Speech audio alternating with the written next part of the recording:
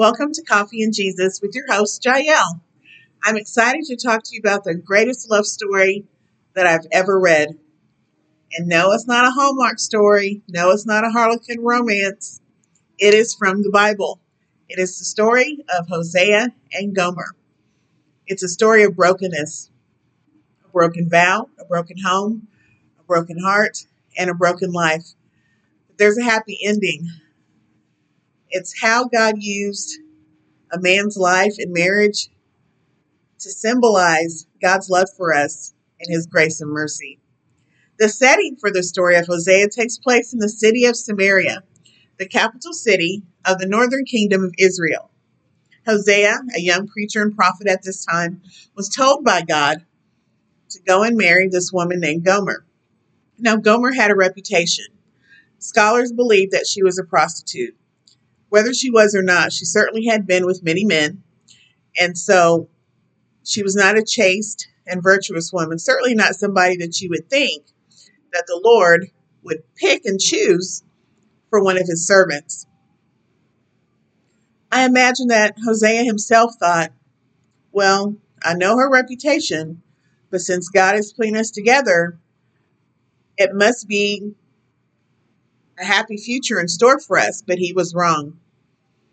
His pleasure-loving, sin-seeking wife continued to live in sin. She wanted to drift back to her old life. She wouldn't come home at night. Hosea would stay up and worry about where his wife was, and I'm sure he prayed during those nights. And then one day it seemed as though maybe God had answered his prayer, for Gomer gave birth to a baby. They named the baby Jezreel. Now, this name is significant because this is where Jezebel was thrown out of the window of the palace and her body was eaten by dogs in the streets of Jezreel.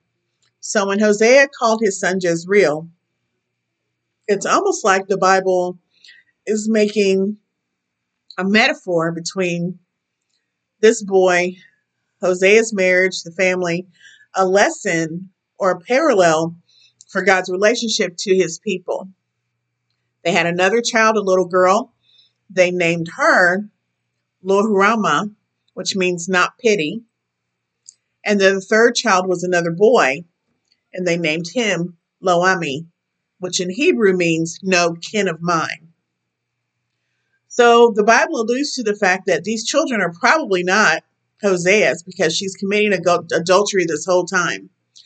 Hosea, I'm sure, was suspicious about the children, and yet he still did not divorce her, even though Gomer was living in adultery.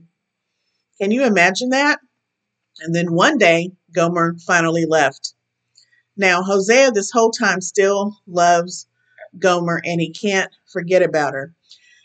Gomer is being passed from man to man, and she's living with a man who really can't adequately take care of her needs. And Hosea offers to continue to pay for Gomer's needs. And the man agrees. And of course, Gomer thanks this man, but it really wasn't the man she's living with that's taking care of her. It's still her husband. Isn't that the way you and I are sometimes? We thank other people for our blessings when we should be thanking God. Because it's not the government who takes care of us, or even our employer or our spouse. It's God from whom all blessings flow. Even though Hosea was paying for the keep for Gomer, she did not change. So Hosea, he took his hands off of her life, and Gomer sunk lower and lower and lower and lower until she fell into the hands of a man who sold her into slavery. Now, during this time when women were auctioned off, many times they were stripped of their clothing and forced to stand naked before the crowd. So Gomer's on the auction block, the slave block. Hosea pushes through the crowd to buy his wife. I'm sure that they are heckling her. One, because she's probably nude. Two, because everybody knows her reputation and many men standing in the crowd have already had her. They've had her for free. And so why would they pay for her? So I'm sure that what was being said was probably really vile. And yet, Hosea chapter 3, verse 2 says, "So I bought her for 15 shekels of silver and about a homer and a half homer of barley. And I told her," this is Hosea speaking, "you are to live with me many days. You must not be intimate with any other man, and so I will live with you." How could anyone do that after all that Gomer did? This is redemptive love. The Lord told Hosea, "Go show your love to your wife again, for she is loved by another. She is an adulteress, but love her as the Lord loves the Israelites, for they turned to other gods and loved the sacred cakes which were offered on idols' altars." And for that reason, Hosea was able to love Gomer. Now, what lessons can we learn from this wonderful and tragic love story? There's nothing too dirty that God cannot make worthy. God never gives up on us. Faithlessness is spiritual adultery, y'all. When we are faithless, we are committing spiritual adultery. The Lord used this marriage to teach the Israelites about his covenant relationship with them. God made a covenant relationship with Israel, promising to bless and protect them if they follow him, worshiping only the one true God. Marriage was instituted to be a lifelong promise between a man and a woman to be faithful and to help one another.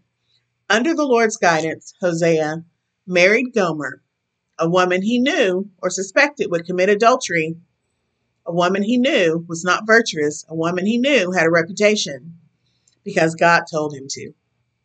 The marriage serves as a symbol for the relationship between God and his people.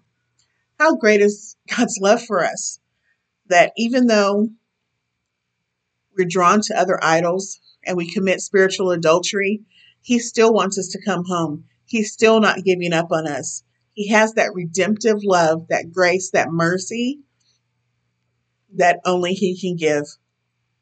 I pray that you were blessed by this love story. I love you with the love of Jesus. Bye, y'all.